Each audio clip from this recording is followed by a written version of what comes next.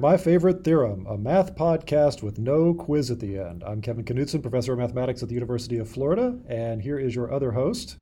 Hi, I'm Evelyn Lamb, a freelance math and science writer in Salt Lake City, Utah, where there is a family of quail that live outside my window, and they don't know that I'm here, so I can watch them like scurrying around in the bushes. There are at least 5 young ones right now, Cool. and they are so cute. Oh, that's It's just cute. like sometimes they're not here right now, which is good because otherwise I would just be like staring out my window looking at these cute little quail. Oh, see, so in Florida, we're in actually the boring bird season because, it's just the locals. So I see my cardinals and the titmice and all of that, but it's still fun. I still feed them. I'm out there every day they're eating me out of house and home.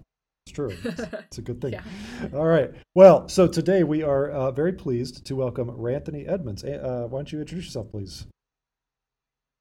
Hi. Yes. So I'm Ranthony Edmonds. I'm a postdoctoral researcher at The Ohio State University. The Ohio State.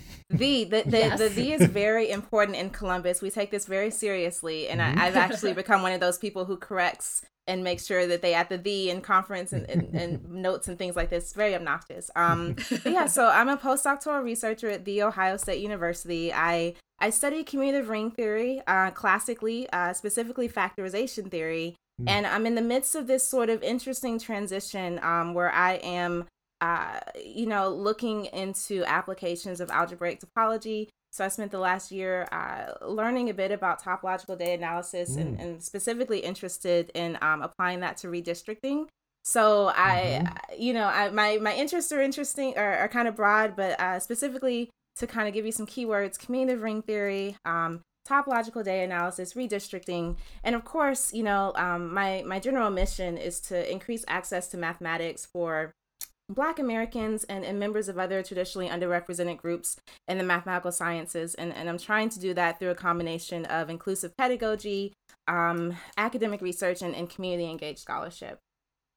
Excellent. Nice. And I was perusing your website before this to familiarize myself a little bit, and I saw that you're working on a kind of a history related project about Black mathematicians at The Ohio State University. Yes. Like historically. Yeah, I think, I think a lot of people had a lot of different reactions to, what happened last summer with George Floyd and the protests that swept over the country.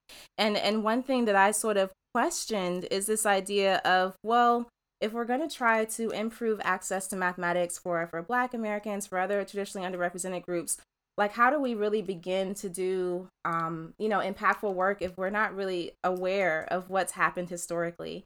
And I've always been interested in history. I think a lot of this comes from a previous project that I'm still doing with the Hidden Figure story and sort of using that to center discussions about diversity and equity in the discipline.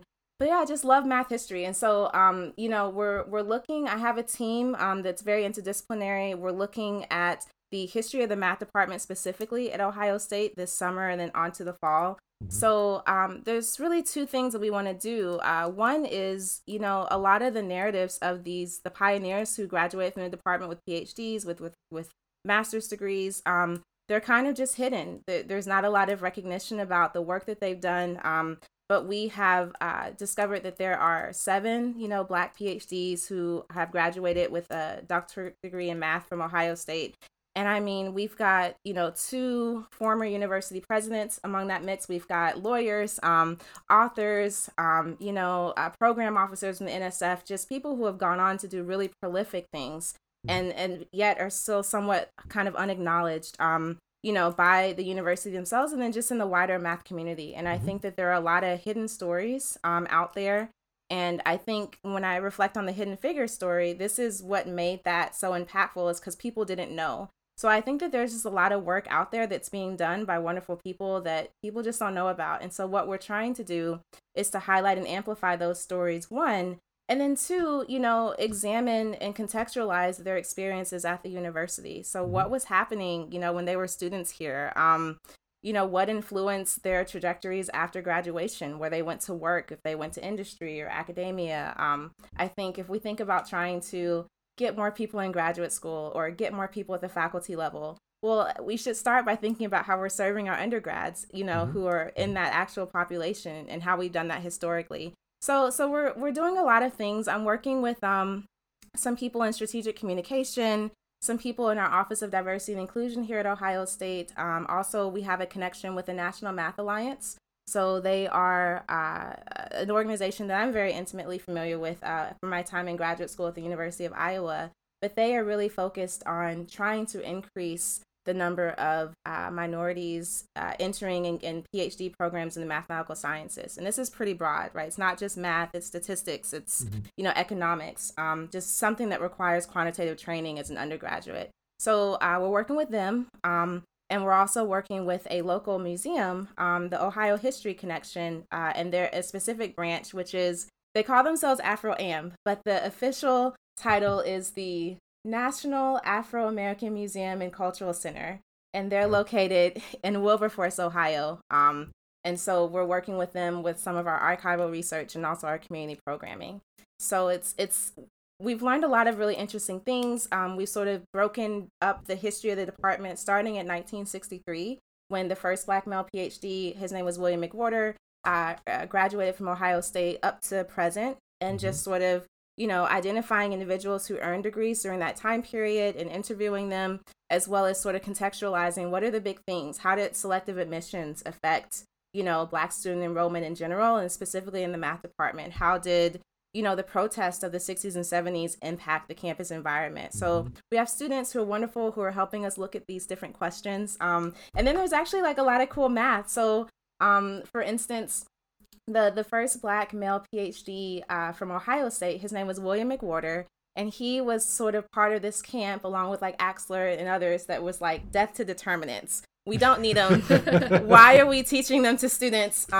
He felt like it was a very crippling tool pedagogically, in that students just used them for computations and had no idea what they were, and which makes sense because I think I've experienced that on the student end of things. I'd say guilty as charged there.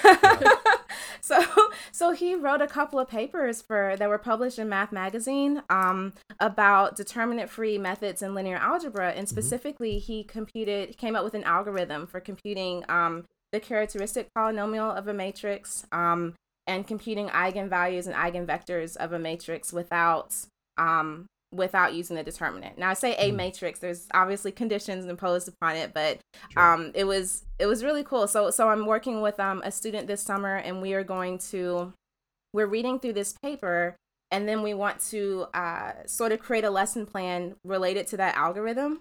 Because it mainly focuses on dependency relationships. Like, do you understand the difference between, like, given a list of vectors, can you determine if they're linearly independent or dependent? And then it requires, and doing that via elementary row operations. So it's just sort of hitting some of the high points from introductory linear algebra without sort of getting into the weeds of what a determinant really is. And so, so we're working to create a lesson plan from that, and then hopefully that'll be incorporated back into the honors track here. It was when he taught here, and sort of disseminating that. That's kind of like our main goal, is learn it and then disseminate it, so other people can sort of learn from what we're figuring out. So there's this history component, and then there's a lot of math that we're uncovering from the history that's just really interesting in its own right, that we hope to, over time, turn into lesson plans that other people can use for their classrooms. Very cool. That's really cool. Like, so I've done a little bit of dabbling in, math history and stuff, and it's always really interesting to me how much the language has changed. And, you'll see like an abstract for a paper written decades ago and realize like we just talk about things differently now. And it's kind of hard to dig down and figure out, okay, how would I think about what they're doing here? They have these names for different curves that aren't names I use anymore. And like, how do I translate it? It's like almost a translation project, even going back just to the 60s, maybe. Yeah. So that must be really interesting. And I think that's a great project for students to do. So that sounds so cool. It is. You're very busy, and your list of mathematical interests is super interesting to me too. I mean, I'm not a ring theorist, but the whole TDA and Yeah, so we'll may have to talk. I may bug you a bit after the podcast. Yeah, okay. But yeah, it is really interesting, and I think it's part of this whole approach of just trying to humanize mathematics. Like we're studying it and we're getting into the nitty details, but we're also thinking about like how people came to be mathematicians, and how this has actually been affected historically, especially for Black Americans, by policies. A lot of the PhDs that we're studying about were supported by NSF fellowships. And this is a direct response to the space race that was happening and the sort of the influx of federal funding. And so it's all really interesting. I feel like I'm learning a lot about, even though it's focused on Ohio State, I feel like I'm learning a lot about the math community. And one thing that is really cool about us is sort of how we do our lineage. Right. And so the math genealogy websites are really cool because you can sort of track back, very easily. Oh, this person, who would they have been working with? I think in another discipline, if you are trying to figure some information out about a person and you want to know who their academic siblings were, that might be actually difficult to discern. But we have, the math genealogy sites that can we can get that information really easily. Yeah. All right. So this podcast, though, is called My Favorite Theorem. So we asked you on here for a reason. So Ranthony, what is your favorite theorem? Yeah, so I'm taking it back. So okay. I actually would say that my favorite theorem is the fundamental theorem of arithmetic. Okay. And so it's very classic, and the reason that I like it is because it's sort of the first introduction to like really meaty math in disguise, right? Because I think a lot of people are at least aware of the concept of it in grade school, even if maybe we don't get into the implications. And so, the fundamental theorem of arithmetic, it states that given an integer, so positive whole numbers, greater than one, greater than one, excluding zero, it can be written uniquely as the product of prime numbers. And that this decomposition into primes is unique except for the order. So like in practice, it means give me a number, like any number that's an integer, and I can factor it uniquely into small pieces called primes. And like, that's it. That's the only way I can factor this number. And it gives it like a unique signature. And it's like telling us that, in the same way that atoms, right, are like the building blocks of ordinary matter, these prime numbers build up the integers. And I love it because, there's a lot of implications in the work that I do in factorization theory that can all sort of be traced down to this fundamental idea. And I also love it because, when I talk to younger students about, ring theory or things like this, I always start with the fundamental theorem of arithmetic. And I tell them, when they're drawing factor trees, at least that's how I learned. I'm not sure how you guys... Is that, do you remember you had like the number and then you do like the branches? I loved doing that when I was a kid. I don't know if you two were also like that. It was kind of just like a soothing little exercise, like write down a big number, not too big. I wasn't super ambitious, but like, write down a number and just like do the little tree, figure out, that kind of thing. I don't know. I thought it was fun. Yeah. Yeah, and so so I usually start off with like when so I don't want to say little kids, right? With just general like audiences, I'll start off by asking people to pick their favorite 3-digit number. So I guess maybe, do you guys have like a phone or calculator handy? This could be a... Okay. So and this may not be as packed the same sort of punch, but like I ask people to pick their favorite 3-digit number, and then I ask them to create a 6-digit number, right, by taking that 3-digit number and repeating it twice. So I usually use 314 because it's like an approximation for pi. I was also married on Pi Day. And so 314 is my number. And then I create a 6-digit number, so that's going to be 314,314. Yeah, okay. So that's what I chose. 312, 312. I chose 312. Okay, all right. Yep. Okay.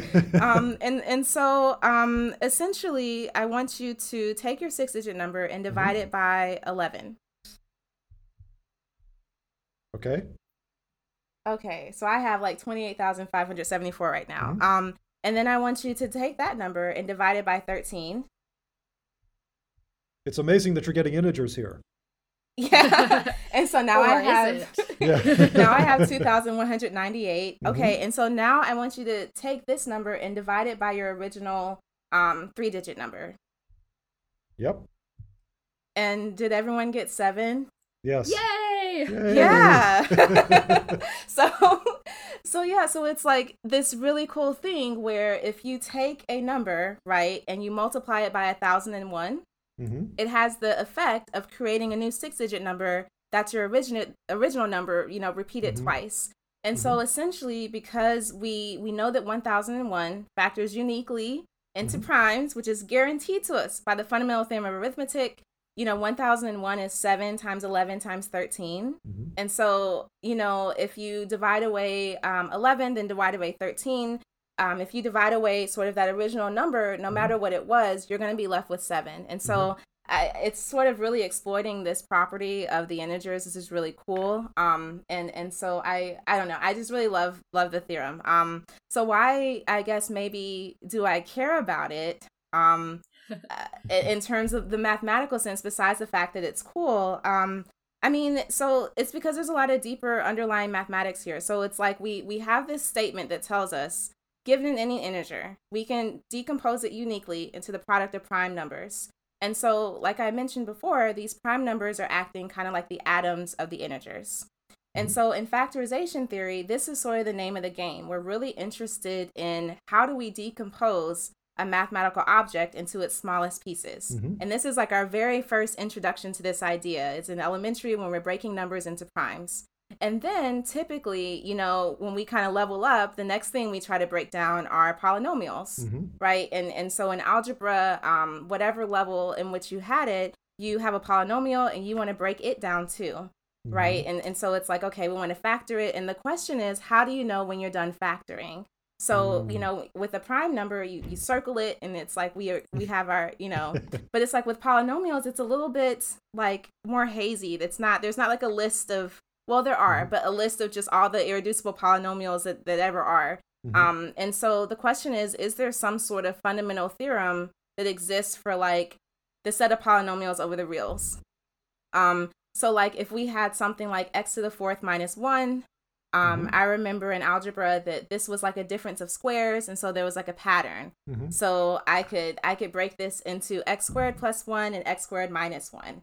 And then this was always a tricky one because it was like, aha, another square, like x squared minus 1. So you can keep going. But then the question is, do you circle x squared plus 1 or not?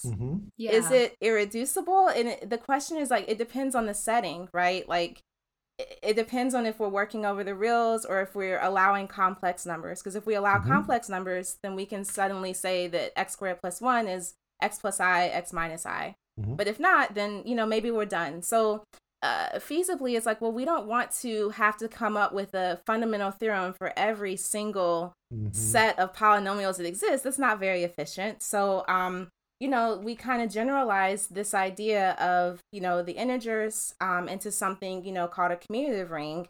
And we generalize this idea of primes into irreducible elements. And I think that living that abstraction is what I've spent most of my mathematical career looking at, like how things decompose. But I think tracing it back down to, what we're really trying to do here is to come up with really nice notions that generalize the fundamental theorem of arithmetic.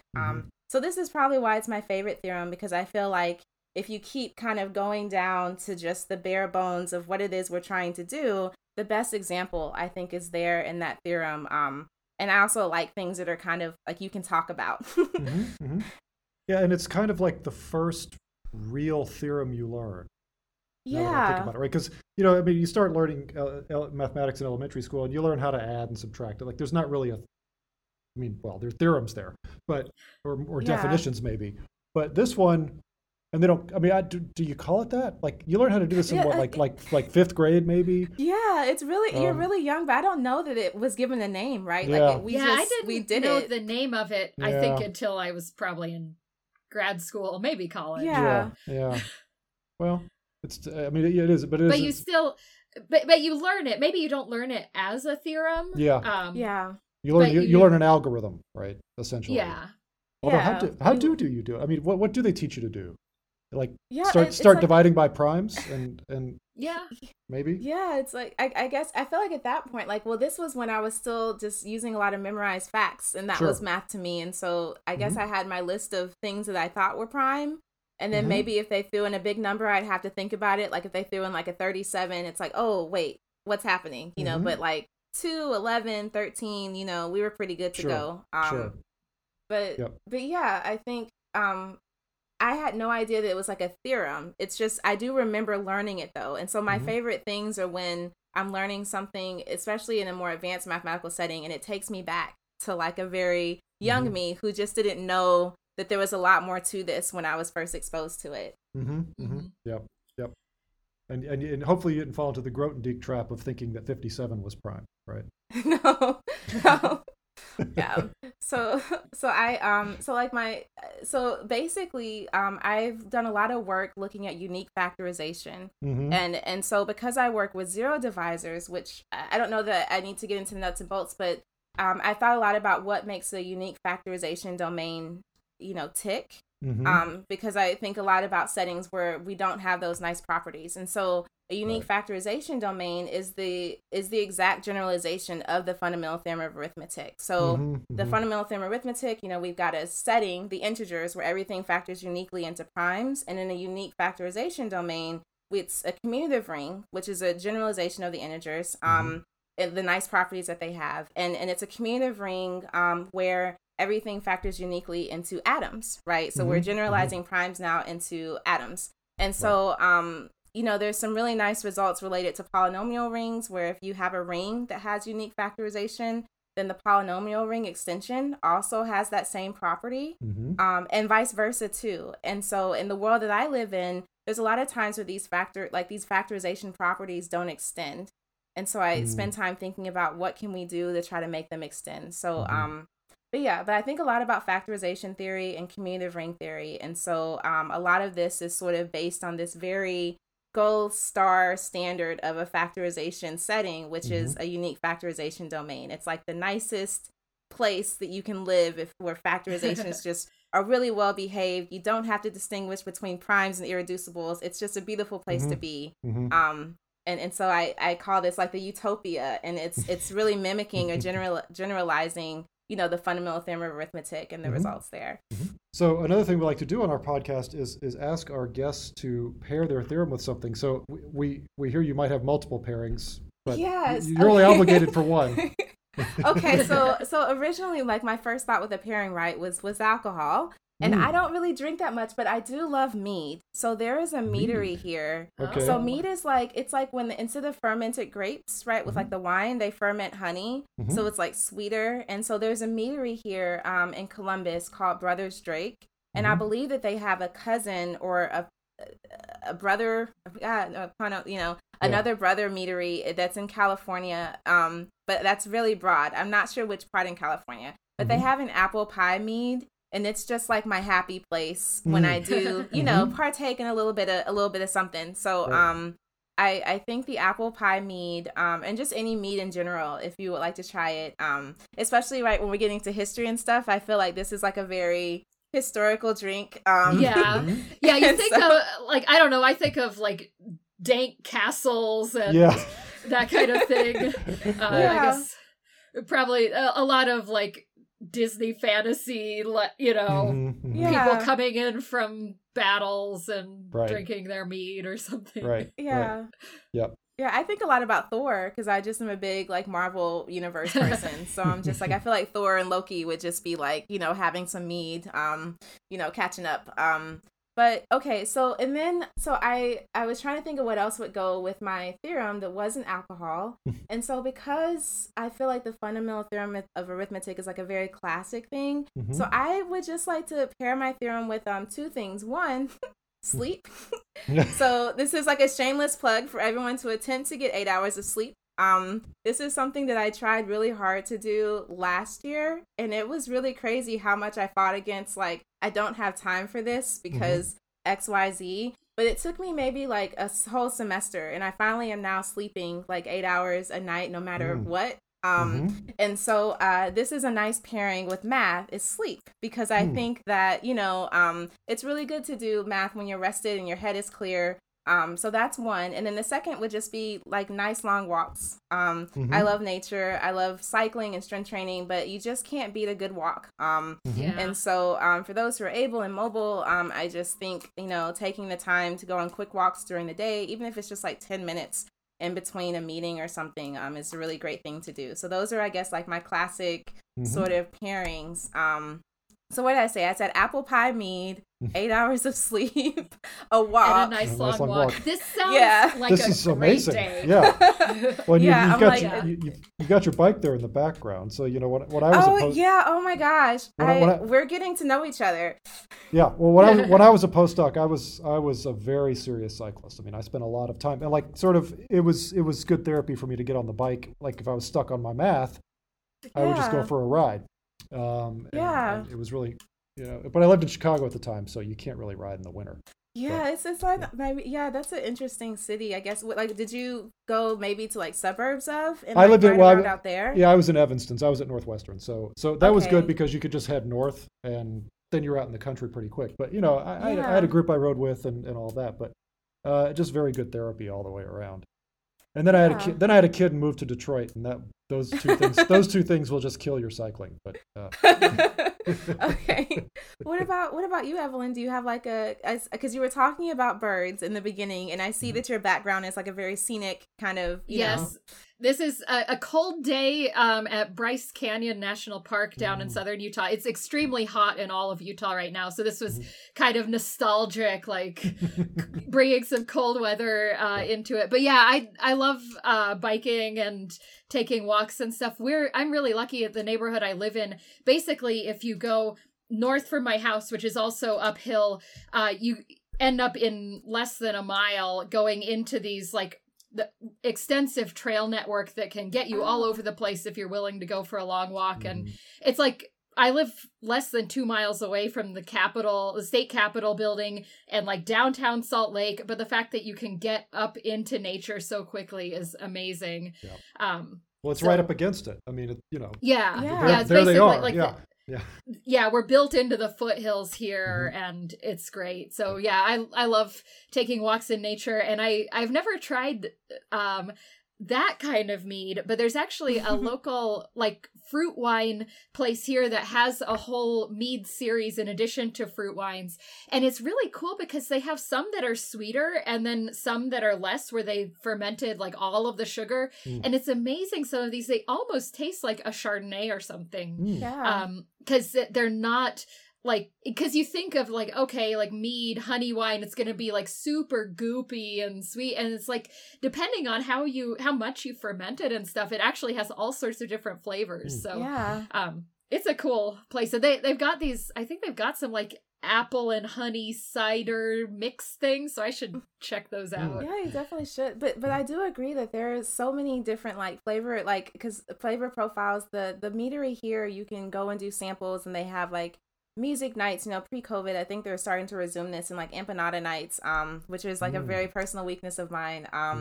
But yeah, I love, like, some of it just is like too strong for me, right? Because I was leaning towards mead because I was like, okay, I don't know if I'm a hard alcohol drinker, but it's not all just sweet. It's not all just like juice with alcohol. Yeah. It's very, I really like it. It's and so the last kind that we tried was called Purple Rain.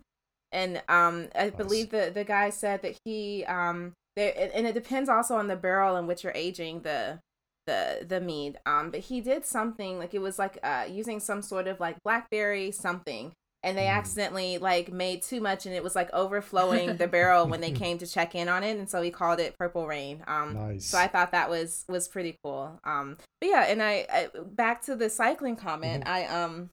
My bike was actually stolen out of my garage at the beginning of COVID. Oh. And so I was so upset. So I the beginning of COVID and work from home, when I realized that we'd actually be here for a while, I started nesting. I did a lot of things to my office space. So you see this black peel and stick wallpaper that I put up. It actually turned out really nice. And I bought art. I was hoping to see the rest of that picture that you're tilting up now, because I was thinking like that looked really cool. I got art. So this is I want to say it's an Israeli painter named Itay Magen, Itaymagen. And I just really love, like, he does a lot of really vibrant, colorful, like, art. And so this came as a canvas. And then I realized when you buy canvas prints, you actually have to go get them mounted, which can be a little pricey. And then I ordered this blackboard nice that you see. And then, but the point that relates to the bike is that I also put together some shelves. There's a lamp here, so you're kind of blinded, but I was painting and staining the shelves in my garage, and I left it open for a little bit, just to let the air sort of vent because of the paint fumes. And my bike was stolen. I just got a little too trusting living downtown, moving here from Iowa, it kind of learned my lesson in the big city, I guess. So I got a new one, and I'm still getting to know this one a little bit better. But I think I took it out for the first time last week, and I have new clipped in pedals. I got a different pedal than I had last time, and I've been practicing just getting clicked in and out just at home because it's a little bit more challenging. So but I love doing outdoor things, and I think it's really nice to get fresh air just for balance, and then also it does help, I think, with math. There's a tendency, I think, to try to double down. Like, no, I got to get this result, and then, like, sleep can happen or life can happen. Nope. But I found that, actually taking the breaks is really helpful. Yeah, the number of times where, you're stuck on something and then you actually let yourself sleep or and wake up and realize, oh, I can approach this in some different way is, you think, I wish I learned better from that rather than continuing to torture myself sometimes. Yep. All right. Well, this has been great fun. So where can our listeners find you online?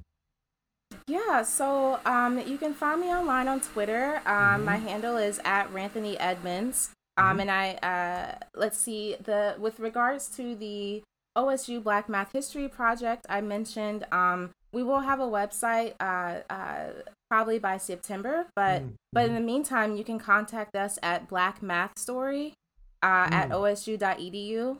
If you're interested in telling a story related, to your time, at Ohio State or affiliated, or you just want to tell a math story, that's the place to go. And then I think lastly, I'll start posting a lot soon on Twitter about another project that I'm working on just by the end of the summer related to redistricting and communities of interest, and sort of synthesizing community input so that when the redistricting process happens at the end of this year, we are taking into account communities of interest, which is this sort of traditional redistricting principle that says that communities with shared interests should be kept together in the mapping process, but like, what do those communities look like? Where are their boundaries? What are key characteristics? We would like to we're working with the MGGG redistricting lab along with Ohio Organizing Collaborative and their Independent Citizens Redistricting Commission to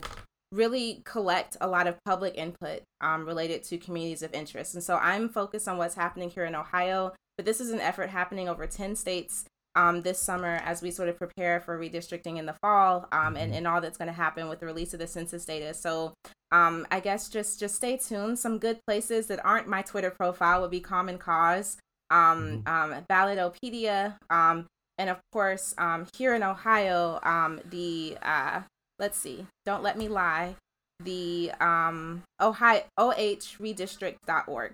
And so this is where you can find the Ohio Citizens Redistricting Commission information. And so this is an independent commission that is sort of focusing on modeling good redistricting practices, and we're working closely with them this summer. But like I said, this is an effort happening in over 10 states, and so I'll start posting about this soon. But in terms of not me specifically, just, look some things up about what's happening in redistricting, try to get involved and make your voice heard because it affects all of us, and it's really important. But I don't want to go on a separate tangent. This is supposed to be like a closing plug. So follow me on Twitter at Ranthony Edmonds. Email me if you're interested in telling your story related to Black math history at blackmathstory@osu.edu. And then just, ohredistrict.org and Common Cause are really great resources for learning more about redistricting that's happening this year. Cool. Excellent. That is fantastic set of resources. All right. Thanks so much for joining us. This was a lot of fun. This was really great. Yeah, thanks for having me. Thanks for listening to My Favorite Theorem, hosted by Kevin Knutson and Evelyn Lamb. The music you're hearing is a piece called Fractalia, a percussion quartet performed by 4 high school students from Gainesville, Florida. They are Blake Crawford, Gus Knutson, Del Mitchell, and Bao Chan Nguyen. You can find more information about the mathematicians and theorems featured in this podcast, along with other delightful mathematical treats, at Kevin's website, kpknutson.com, and Evelyn's blog, Roots of Unity, on the Scientific American Blog Network. We love to hear from our listeners, so please drop us a line at myfavoritetheorem@gmail.com, or you can find us on Facebook and Twitter. Kevin's handle on Twitter is @NivikNazdunk. That's Kevin spelled backwards, followed by Knutson spelled backwards. And Evelyn's is @EvelynJLamb. The show itself also has a Twitter feed. The handle is MYFAVETHM. That's @MyFavoriteTheorem. Join us next time to learn another fascinating piece of mathematics.